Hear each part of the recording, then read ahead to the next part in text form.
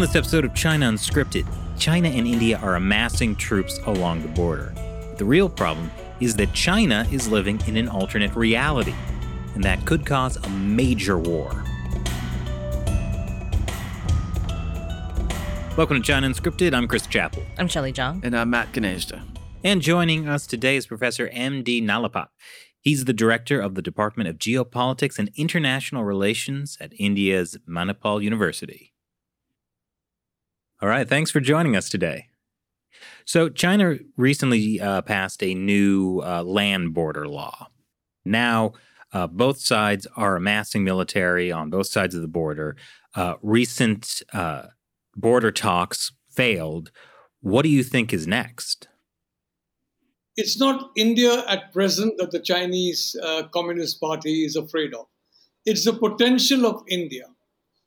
Till now, they have relied on the Indian system to muck things up in India and to ensure that India underperforms consistently. And India has consistently, met their expectations and underperformed spectacularly. But there has been a change in that India. You've got younger people. You have digital India. You have new technologies coming in that are freeing people from dependence on the bureaucracy. And you have a leadership that's pretty vigorous. So they're afraid of the potential. Now, I was mentioning about the young people of India, how talented they are, and how companies moving in from China can find the brain power needed to operate from, I would say, the first 2 or 3 months. So they're afraid of that. So they would like to kneecap that by humiliating India and by basically destroying the confidence of this country and destroying the confidence of the international community that of India as a country able to stand up to China. So it's important for them that the one peer competitor they have, the potential competitor, again I repeat, is not India of today. It's the potential of India they're worried about. What China was in 1983 and what it became in 2003. They don't want that for India to happen in the next 10 years and not 20 years.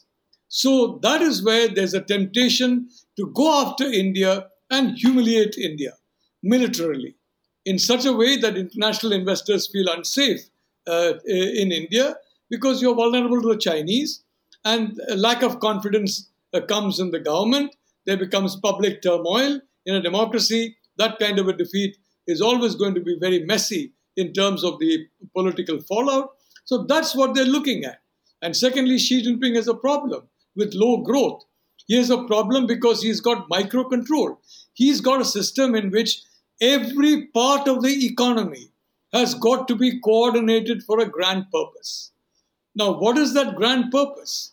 That grand purpose is conquest. And in Xi Jinping, if you look at his, it's pretty obvious.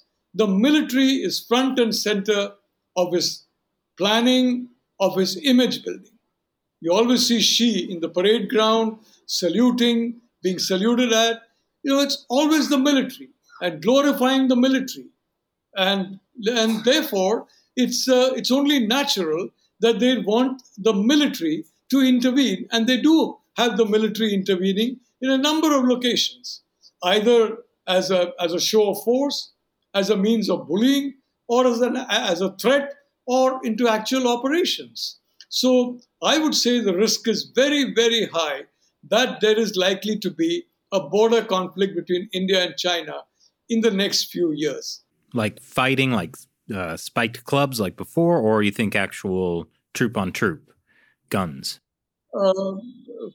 May I point out that our boys, when they were willing to fight hand to hand, but when the Chinese took out their clubs and with the nails embedded in them and all that, our boys took out their bayonets. I mean, they had kept the bayonets in the pocket. Bayonets are not guns, so they didn't break any law, and they kept it in their pockets. They immediately fixed the bayonets, and I think bayonets were a lot more effective than spiked clubs, if I may say so. Certainly from the casualty figures that I have been told, the bayonets were very effective. I can tell you the next round, I don't believe it will be a nuclear conflict. There will be a lot of chatter in talk shows and in think tanks, especially think tanks that will believe they'll get donations from people for fear of a nuclear holocaust, because no nuclear power can go to war with another nuclear power in a nuclear way. They can go to war conventionally. You cannot use nuclear power, nuclear weapons against another nuclear weapons power, because then that exchange will risk, very frankly, if I may say so, the destruction of the planet. So that is out of the question. It's not going to happen. We have just tested an Agni 5 missile. That's the range advertised in the newspapers, about 5,000 kilometers. I think it's a little more than that. It's very precisely 5,000 kilometers, which means any part of China can be reached by that missile from any part of India. So that is a nuclear-capable missile. Frankly, it's meant as a deterrent. It's not meant for use. And the Chinese have got a whole lot of stuff that they are using, that they are developing. So far as the United States is concerned, India is concerned, don't forget, for China, the main fear is not so much India, is that India and the US will team up in a military manner. They will go absolutely berserk if there is, for example, an open military alliance between India and the United States, because that is what they're afraid of. They're afraid of those industries relocating to India. Now they're going to Vietnam. They're going to Indonesia. They're going to Thailand. Some are going to the Philippines. Very few are coming to India. But now more and more are coming to India in the last 6-7 months because they find Indian talent. And they find an ecosystem here. And they find a market here. And that is worrying the Chinese. And the more that kind of a continuation of that trend continues, the greater the need, if I may say so, from their point of view, to inflict a lesson, to humiliate India, and to tell the world, this is a second-rate power and will always be. Never rely on it so far as we are concerned. And any company coming there, well, you better watch out. We can take you out at any time, like we have taken out the Indians. I don't believe that's possible, but that is their mindset. The problem is they believe their own myths. They have created their own alternate reality. And when a leadership is determined and ruthless and coordinates private industry, the media, civil society, foreign companies, domestic companies, everything towards a common purpose, well, and if they march to an alternate reality, we are in serious trouble unless we challenge that alternate reality and shatter it like glass. What do you think the Indian government can do to deter that type of attack from China? Like, to kind of shatter their alternate reality, as you put it? Shelley, I can tell you that, as I said, I have nothing to do with the government. But from my very limited knowledge of the government and my limited knowledge of the key personalities in the government, the Prime Minister, Mr. Modi, the External Affairs Minister, Mr. Jaishankar, the Defense Minister, Mr. Rajnath Singh, from my very limited, interactions with them, I'd like to say that India is not looking for a fight. But at the same time, India, I think, is expecting a fight. Because it is very difficult through reason and through logic to break through alternate reality. Especially when people around you are telling you that you're right, you're powerful, you're mighty, everything is going your way. It's very difficult to break through that. So we are quietly creating facts on the ground. We are quietly creating logistical chains. We are quietly creating intelligence networks together with some of our close friends or friendly countries. And I think we are developing a fairly warm relationship. Joe Biden and Kamala Harris were very negative about Modi before they came to power. They completely changed once they came to power, and they read the tea leaves. In other words, from the national security documents. India is indispensable to the United States for a free and open Indo-Pacific. And you are indispensable to us for us to maintain that. And it is indispensable for the Sino-Russian alliance that India and the United States not enter into a defense relationship. So if they see us moving into a defense relationship, they might decide, okay, the time has come, knock these guys out now, before it's too late, before that relationship deepens. The only point is, we have a tradition in India of oral communication. And I was telling Matt before the show, our entire nuclear and space program, most of the key decisions and commands were transmitted orally. Hardly anything was in writing. And the one reason was you had the CIA, you had the Chinese Secret Service, you had the Europeans, everybody looking in and trying to block the Indian nuclear program. Well, we developed a pretty effective nuclear weapons program and a pretty effective space program. Satellites, etc., the whole thing. So we have that kind of a tradition. Let me say that publicly, not much is said by either Washington nor Delhi, but I think I'm reasonably happy that I think we are coming close, because I believe an India-US alliance on security and defense is essential in the 21st century to confront a power that, frankly, does not recognize any limits to itself. Now, let me say, I've been in newspapers, as you're also in the media.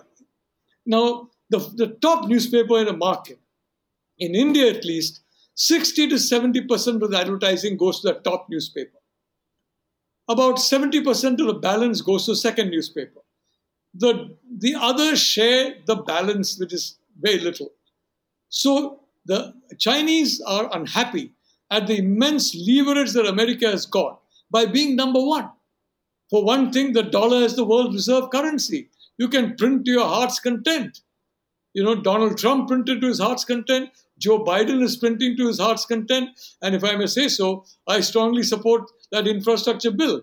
I think it'll be a good bill. And because the US dollar is a reserve currency, you guys will be able to afford it. You can do it. But the fact is, the day China takes over from you, and they're building the digital RMB, they're trying to, kind of demonize the dollar. You look at Russia television, RT. Chinese television is more careful. Russian television constantly demonizes the dollar and says the dollar is about to collapse. It's going to have a reset. Now, once they become number one, all the advantage they feel will come to them. And it is a huge advantage to be number one. You will appeal to a lot of countries. You will quieten down a lot of countries. You will get away with a lot more. So they want that prize from the United States. They are working for it, and they don't want to stop until they get it. So let me say that we are not the only country that is at risk. And those who believe, conciliation, talks, compromises will get you anywhere. The reality is, when you've got a fixed agenda and you're working like a metronome, with metronomic regularity with this alternate reality, any conciliation will be pocketed as due. You're only giving me a little bit of what is due to me anyway. So much more is due to me. It's not generosity at all. It's good sense on your part. And if you're more sensible, give me more. So the reality is that our chaps understand that very, very well. Certainly the top people in this government understand it very well. And I'm not privy to what's going on, of course, but I'm reasonably certain that Washington, Delhi, Canberra, Tokyo, London, various capitals are coordinating as to what is to be done to meet this challenge in common. And I therefore still believe that, there will be a nasty surprise waiting around the corner once this alternate reality challenges reality. So I'm curious. You're saying the two things that will most likely make the Chinese side start a war or start some kind of conflict is India becoming a economic powerhouse and or India joining the U.S. in some kind of military alliance. But you also say both of those things have to happen. So where does that lead us? Look, it's India on track to become an economic powerhouse through smart policy. Don't forget, we threw the British out in 47 and we retained the administrative system because politicians who came afterwards found that very convenient. The colonial system makes it very easy to proceed against civil society, to proceed against private individuals and protect the government, whatever the government does, and to have the cloak of official secrecy, all the privileges of a colonial government, to retain that through the colonial system of administration and through retaining a lot of the, of a lot of the other characteristics which the British left behind. Now, this was British law, not for the British people, not for a free people. It was British law for a colonized people. And that's the law that we've had in India. And that's the law that's prevented our country from really accelerating to the rate of growth that the talents in India, would permit. But now, as I said, younger people are coming in, especially in this century. Newer institutions are coming in. The digital world is coming in a big way. And as a consequence, government is being left behind, in a sense. And you have a prime minister who is openly saying, minimum government, maximum governance. I don't want to stand in the way of this.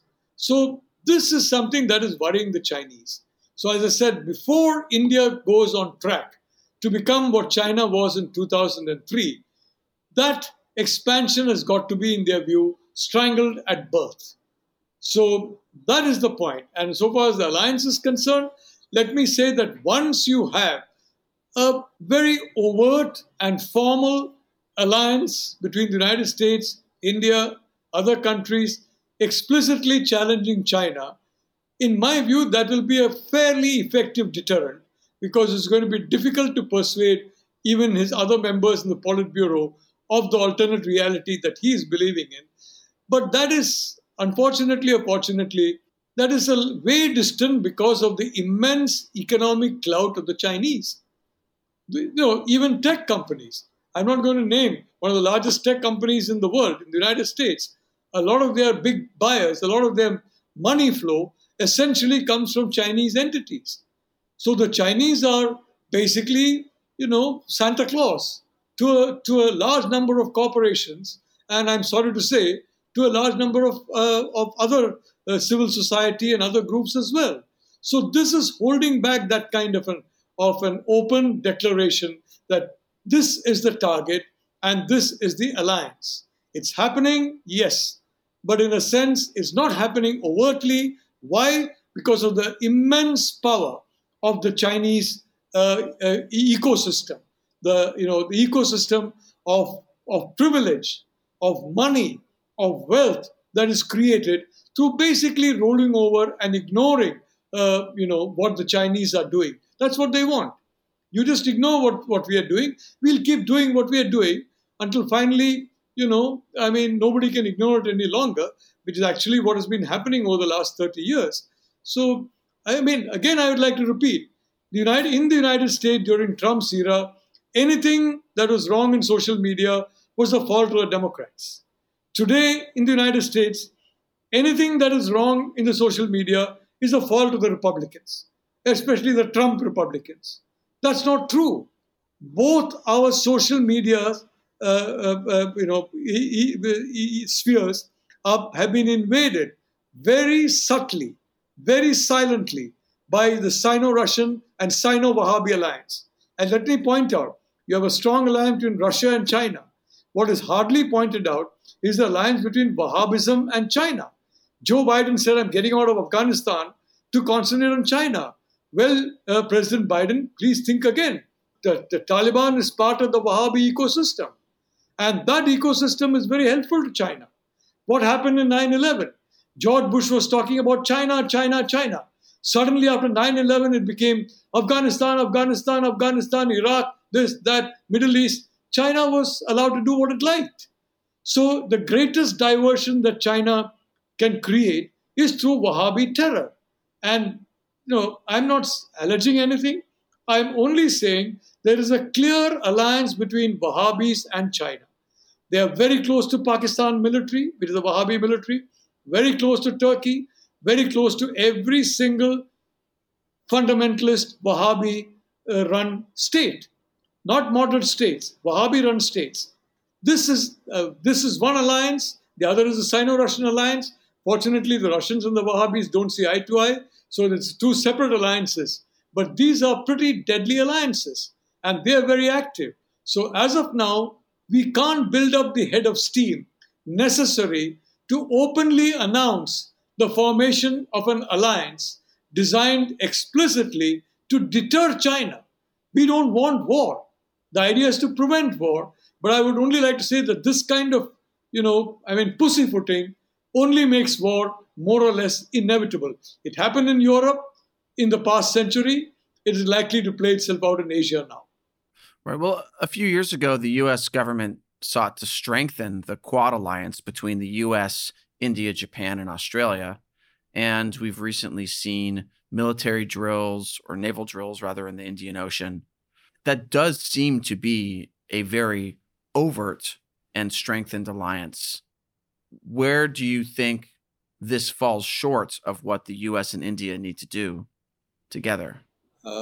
Matt, I'm not going to comment on what it falls short of or whatever, but I'd like to point out, because as I said, a lot of things may be happening which I don't know anything about, but I'd like to point out that India and the United States and Australia and Japan have all said this is not a military alliance. This is a vanilla alliance. We're basically looking for, a fun day in the amusement park. Of course, we're looking at good deeds, vaccines, and technology and things like that. Although it's supposed to be the quadrilateral security dialogue, the word security is never used now. The word defense is never used now. But you're right. The Quad is, in essence, a security and defense alliance. And in my view, it helps break the barriers between the establishments of different countries. The Indian establishment was very suspicious of the American establishment. The American establishment very suspicious of the Indian establishment, and small wonder. Throughout Cold War 1.0, we were on the side of the Soviets. We were not on the American side. But the reality is that that period is over. And the Quad, has been very helpful. And apart from that, all these military exercises we're talking about, various military exercises in the Navy, Air Force, Army. I think you've got US Special Forces training in India. You have Indian forces training in the US. A lot of activities going on that is not talked about. I don't think the US has conducted as many joint exercises with any country, I think, if you look at it statistically, as it has with a certain very large democracy. But I'd like to say that for the record, the Quad is not a military alliance. It's very much a non-violent alliance in the Gandhian mode. It's not a military alliance. But what I'm talking about is an overt military alliance meant to deter them. But my guess is that's only going to come after this war takes place. If I'm wrong and they attack Taiwan, or if I'm, more, in the sense, if my prediction is more accurate and they go after India instead, after that, it is likely to emerge. But it's unlikely before that because of the huge the way in which the Chinese Communist state has embedded itself into the fabric of our democracy, into civil society, into the media, into government, into politics, into industry, into every section of civil society. The way they've embedded themselves is making that very, very difficult. Well, speaking of Taiwan, I imagine a Chinese invasion, a successful invasion of Taiwan, would have a big impact on the security of India. What kind of support is India giving to Taiwan, or what do you think they should be doing to defend Taiwan from a Chinese invasion? Look, I can only say that on the record, India is giving nothing. But when I go to Taipei, and I have the privilege of meeting President Tsai whenever I'm in Taipei, well, she smiles very broadly, and she refuses to answer any question about what India is doing or whatever. And when I talk to our leadership, they also smile very broadly, and they refuse to give any answer. So probably they believe that, I'm not smart enough to understand an answer or whatever it is, but both sides are smiling. I'm happy to see that. So as far as Taiwan is concerned, well, the one important thing that's going to be a hit is chip making. The Chinese want Taiwan because of computer chips, because of the Taiwanese tech industry. Taiwan, Japan, and the United States have basically made China the artificial intelligence powerhouse that is there, that is capable of challenging them. They have made that, especially the Taiwanese. And now all three realize that mistake. So as far as India is concerned, if Taiwan is looking very much at India, in fact, there's an idea of Taiwanese tech companies coming into India in a big way, and chip making being a very important factor. The entire knowledge industry in the democracies will be affected if Taiwan is taken over. I can assure you. So this first island chain will be breached. And more importantly, the entire credibility of the American defense system will be breached. That's what's happened in Afghanistan. Yes, soldiers leaving Afghanistan, I fully support. US troops are not needed there. I know the Afghan people, they don't like to see any foreigner there.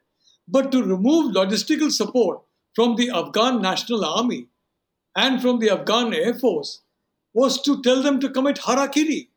What was Joe Biden thinking when he did that? Was he even thinking at all?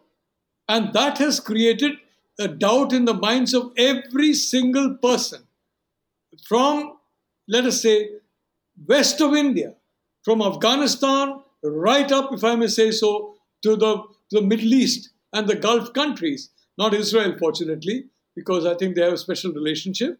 But barring Israel, about the reliability of the US alliance. And therefore, they're now flirting very openly with the Sino-Russian alliance. They're flirting openly with it because they're afraid. And the Russians, at least, they stood by Assad. And they basically got him out of the ditch in which he was being thrown in. And the Chinese have also been standing by whatever, you don't like the regimes they're supporting, but they're supporting it openly. They've gone and signed a $400 billion deal with Iran. $400 billion. In our case, in my view, mistakenly, we stopped buying oil from Iran. We have put our Chabahar port, which we are developing with Iran, at risk. And Chabahar is the only access that we have, because Pakistan has blocked access to Central Asia and Afghanistan by land and rail. Iran is crucial for that access, and we should not have stopped buying, Iranian oil. Fortunately, our relations have become much better now. We had multiple visits by our foreign minister. Their ministers have come here. So I think we are repairing some of that damage. Very few countries, I would like to say, want to be dominated. And certainly, I think even the countries that are closest to China, even Russia, for example, Donald Trump was not entirely speaking through his cap when he was talking about Russia. The reality is that the Russians have been, in a sense, by default, have had to go into the Chinese camp. And today they are empowering Chinese tech. And in 3 or 4 years, it'll be too late. It'll be irreversible. After a point, geopolitical shifts become irreversible, except in the very long term. And that's what's happening between Russia and China. So in our case, we should certainly withdraw from the defense sector where Russia is concerned. And we should move more heavily with the Americans. I've been saying that openly, that we should not have been buying this S-400 system. We should have encouraged Lockheed and Boeing to set up in India. And I think that, of course, will happen. At the same time, we may go ahead with the S-400. And I don't think we're going to get too much of sanctions because I think, frankly, that seems to be, realization seems to have come as to why, Russia is not a reliable partner. Because every day the Russians are showing how linked they are to China from the point of view of security. And when you're linked to China, you're linked to the Wahhabis, who are their allies. Let's face it, So we are even the most pro-Russian people in India, and there are a lot of them, especially who still believe there's the Soviet Union and not Russia. And the Soviet Union and India had a very cozy relationship. Russia is a very commercial relationship, but that romanticism is going away. But I'd again like to point out the India US alliance is not going to be like the Japan US, Germany US, UK US, or alliances like that. It is going to be sui generis. There was no real alliance between China and America, but there was a de facto understanding. And both of them were on one page in weakening the Soviet Union. Let's admit that. The Chinese were very useful and very helpful, and the Americans were hyper useful and hyper helpful in developing China. But in the same way, we don't need an understanding, we need an alliance with the Americans, because it's Cold War 2.0. And that is what the Chinese are worried about, that we will do what they did during Cold War 1.0, which is basically take sides and take advantage of that. And that is what we need to do. And that is where I think, events dealing with China may ultimately compel us to do. But I think it will be because of China's efforts, somewhat bullying, rash, and clumsy efforts to block it. So, this is the point. China will miscalculate. Wars are caused through miscalculation. And as I said, I see a large, if I may say so, whiff of 1930s Europe that's happening in my continent today. I see the same lack of understanding of the other side, the same determination, ruthlessness, the same, I think, what the Germans call Gleichschaltung. That again, I think it translates into coordination. Everything was coordinated to a purpose. And ultimately, the guarantor was the Wehrmacht, the German army. And because of the alternate reality in which that psychotic leader of Germany lived in, the most talented people in the world, the Jewish community, was persecuted and almost eliminated. In fact, that was the end of the war for Hitler, because that was the most talented community in Germany. And if they had been part of Germany, as almost all of them wanted to be, there would have been an immense force multiplier. This man did the most horrible thing possible and denuded the world of some of the world's finest talent. But apart from that, he invaded, and finally about 30 million people had to die before he was brought to heel. The more we delay, the more lives are going to be lost. But I fear, frankly, a large number of lives are going to be lost, because as of now, I don't see, reality challenging alternate reality anytime soon. What are the things that you see that are not being done that could stop the sliding into, what happened in the 1930s? I'd like to say that what Obama did in the case of the Spratly Islands, for example, when China just grabbed it from the Philippines, Obama stood by. And South China Sea militarization. I mean, the fact is that the Chinese have got away so far with all their bluster and their bullying and their tactics. So you can't really forgive them for believing they'll get away with a lot more. And their agenda is open. It's not hidden. Xi Jinping, at least give him credit, he is basically very transparent about his agenda. The Chinese Communist Party is a Han supremacist party. It believes in the supremacy of the Han race. And it genuinely believes that if the Han race dominates the world whole world will be a happier place. The whole world will be a better place.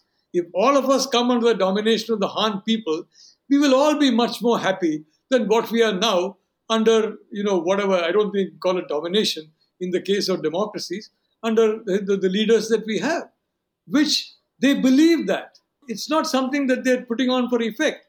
They believe that today they are capable, they're big, they're strong enough to do what they want to do. This alternate reality is becoming stronger and stronger. And the stronger and stronger it becomes, the more traditional tactics completely fail against it. Now, your program is China Unscripted. China is very scripted. And that, of course, is their Achilles heel. Because they will fight a war, an AI war. A war that, AI machines say this tactic, And if the enemy confuses them by going into entirely different tactics, flexible improvisation, then, and if it's beyond the capacity of the machine to follow, if it's entirely new tactics, well, then the machine is going to be, in trouble.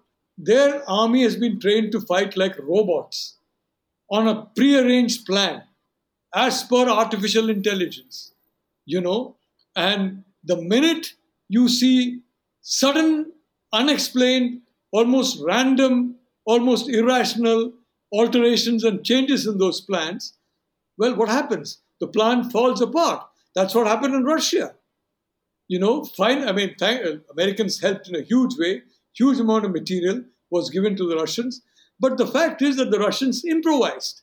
Stalin realized that control over the Stavka was wrong. He gave them freedom, complete freedom. He took that away after the war, but gave it to them during the war.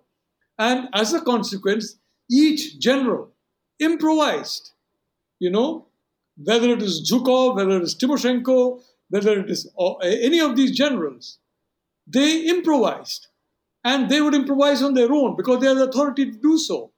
Marshal Zhukov would say, go ahead. I'm not here for you. You guys go ahead and do it.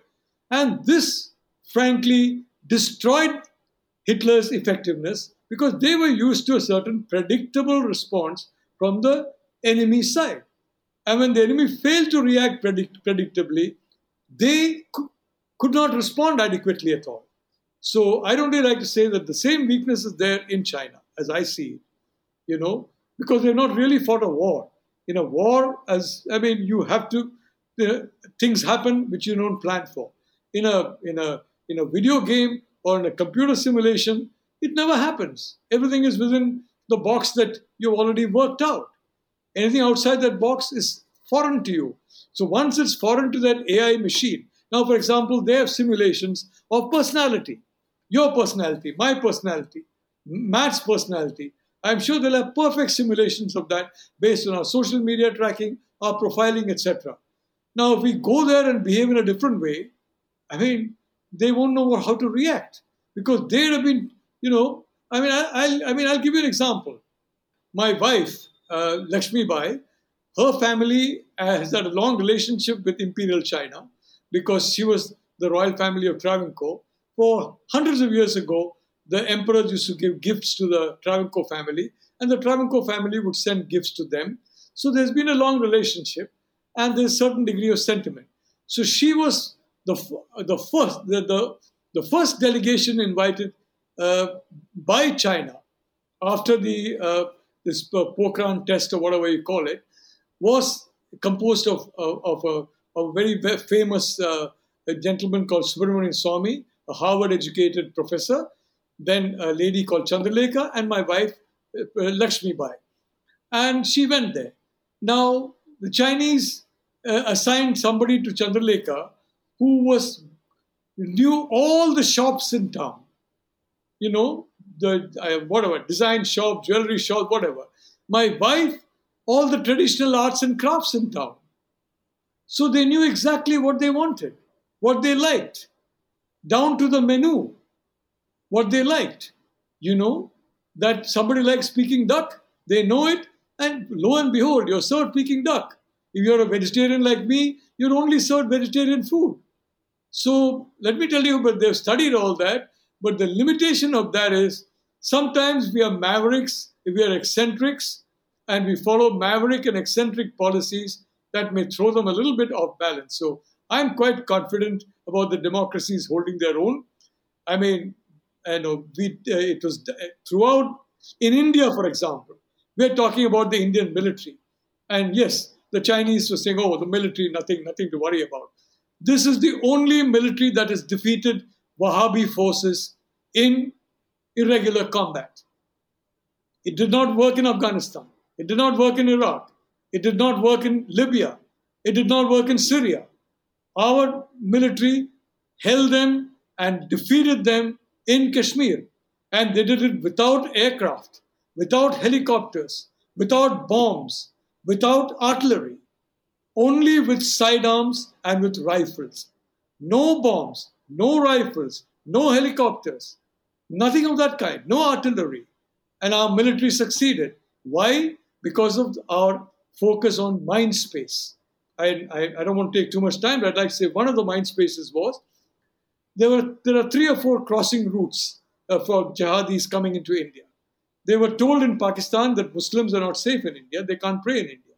Mosques were built along these crossing routes so that whenever a jihadi crossed the frontier unseen, that person would come across a mosque and see people peacefully at prayer and say, my God, I was told that Muslims can't pray peacefully in India, and these people are praying peacefully.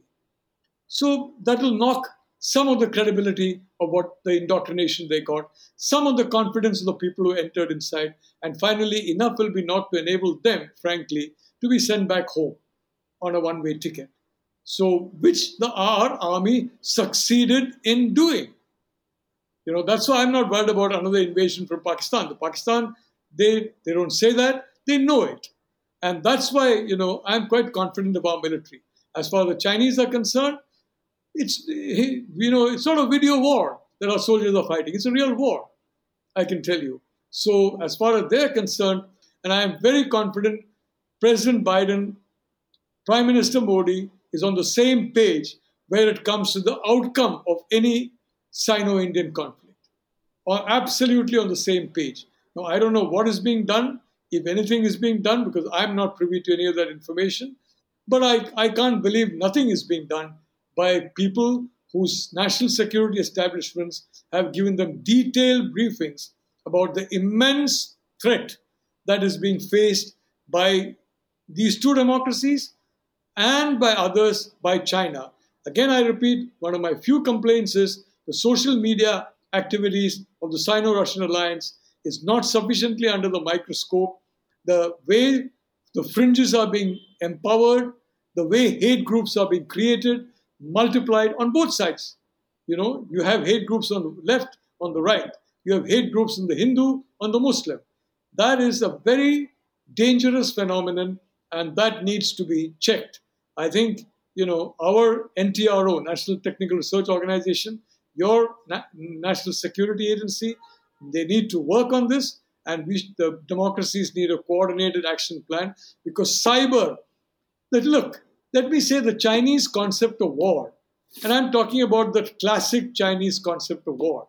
It doesn't mean just bang, bang and guns and all that. No, it means dominating the mind of the enemy and making the enemy do what you want the enemy to do. And that can be through cyber, that can be through friendship, that can be through bullying, that can be through poisoning food, that can be through spreading disease. It can be any way. War is a multifaceted activity with multi-weapon activity. And that is the Chinese concept of war. I think sometimes people in the West fail to understand that. Oh, Chinese are peaceful because they've never really gone to war. They are at war. It's just a different kind of war. And they're ready to go to other kind of war when they feel prepared for it. You have to understand their mind, their mindset. Because if you don't do that, and you kind of transpose your mindset on them, you're likely to make some very bad mistakes. So if the Chinese concept of war is to dominate the minds of the enemy, how do you fight that? Well, by not being dominated. Very simple. By not being dominated. And by basically showing that they cannot succeed, including in a conventional war. I mean, I don't want to be, unpleasant about this, but frankly, that the Chinese side will pay much the heavier price in any such conflict. I think that will be pretty difficult for General Secretary Xi to the shock to take, because the Chinese people will be quite upset with that, given the triumphalist way in which he is saying, we can do anything, we can win anything, we can do anything. Well, that is the point. We are a long way from being dominated, believe me. And more importantly, ASEAN and India. The Prime Minister just addressed the ASEAN leaders. And believe me, every one of them is grateful that they've been given some breathing space by India. Because very politely, we're not Xi Jinping, we're not Wang Yi, we're not wolf warriors. Very politely, we made it very clear, we won't stand for this kind of behavior. It's got to stop. Well, thank you very much for joining us today. This was very illuminating. It's a privilege and a pleasure. And I must say that, you have been scripting a very, if I may say so, straightforward dialogue about China. And I think if not today, maybe 5 years, 10 years, 15 years down the line, people are going to be very grateful to you for that. Oh, well, it's nice to think about that. Yeah. Thank you. God bless you. Well, he really knew his stuff. I feel a little bit better about democracy after hearing him talk about how Really? that can be an advantage. You were feeling bad about democracy? Well, that's a rabbit hole I don't want to go down. But his point was interesting that, the thing that the Chinese Communist Party criticizes the most about democracy, right, is that it's chaotic. Mm-hmm. Like all the chaotic, the problems with democracy, it's so chaotic, etc. Unless it's, of course, the Chinese Communist I Party. prefer to think of it as roguelike. Yeah. Well, I think his point was that there's actual benefits to that chaos. It's chaotic by design. Yeah, Right. and it's something that the Communist Party doesn't have a way to deal with, Right. essentially. Like if our response to their invasion of Taiwan is something that they could never have predicted, like we drop balloons in the shape of Xi Jinping over mainland China, and then You've just given it away, Matt. but what are they going to shoot them down? Their AI doesn't know what to do. So it's just Taiwan's not going to do that. I'm just saying that this kind of outside the box thing We're is going to completely mess with them. spitballing. Spitball. This Hey, is a yeah. brainstorm. What if Blue we sky. start a campaign to fund a bunch of Winnie the Pooh balloons that we drop on Beijing? That would be interesting. And I don't know what the consequences of that would be. I was suggesting something after a sort of troop invasion. Yeah, because that's when balloons will make a big difference. No, I'm just saying because then they waste their missiles. I'm The spitballing. I'm not a missiles. military commander. I don't know what I'm talking about. Sir, they've released the balloons. Fire the missiles. Nuke them. Oh. But Matt is no Soviet general. No. He's just- okay, so much for being an agent of chaos. But, that's what I was thinking about. Also, the whole thing about China, how the education system works to essentially produce people who can memorize things and spit it back at you. But like doesn't- even the 2008 Beijing Olympic ceremony was that idea. Look at all these robots working together. Oh my gosh. they were so great at beating the drums, though. I mean, yeah, it was impressive, but yeah, it's like you're right, Shelley. It's geared like when you have a centralized authoritarian government, it's just geared into turning everyone into cogs in the machines that have no individual agency. It's like every time there's a military parade, there's some shot of soldiers and there's a whole row of them and they're all simultaneously moving their heads. But also with really weird eyes, so it Yeah. just Yeah. looks like We can yeah. show that on the video podcast. Yes. Oh yes, that's true. But for all of you listening on Stitcher or Spotify, Well, I'm sorry, or Apple, or Apple Podcasts. Or our website. We have a website, guys. It's ChinaUnscripted.com. No, it's not. Is it .com? Not. Well, I mean, I guess it wouldn't make sense for it to be .tv. It's a podcast. I am correct in our website URL. But thank Look, you. Matt, I'm just being an agent of chaos, Well, that's a good excuse for anything. isn't it? Okay. Chris wreaks havoc on the China Scripted podcast. Shelley is It's flabbergasted. Now I'm also second guessing what I was so certain was true. See, he's working. He's Psychological undermining you warfare. psychologically, he's dominating your mind. You're not I- supposed to undermine me. I've learned much from the Chinese Communist Party. Or have they learned much from me? Dramatic plot twist. The real power behind Xi Jinping. Chris Chappell. Wow. Bet you didn't see that one coming. General hostility. Wow. What a show.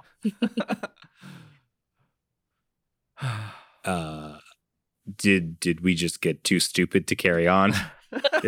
This is usually how the podcast ends. I'm Oh not yeah, no, sure. I was waiting for you to end it right there. Well, okay. Yeah, if you sure. have something smart to say, Shelley, make us look good. Well, maybe that we should just celebrate the chaos of democracy then. Let's celebrate the chaos of democracy. Thanks for watching China Unscripted. I'm Chris Chappell. I'm Shelley Zhang. And I'm Matt Gnezda. We'll talk to you next time.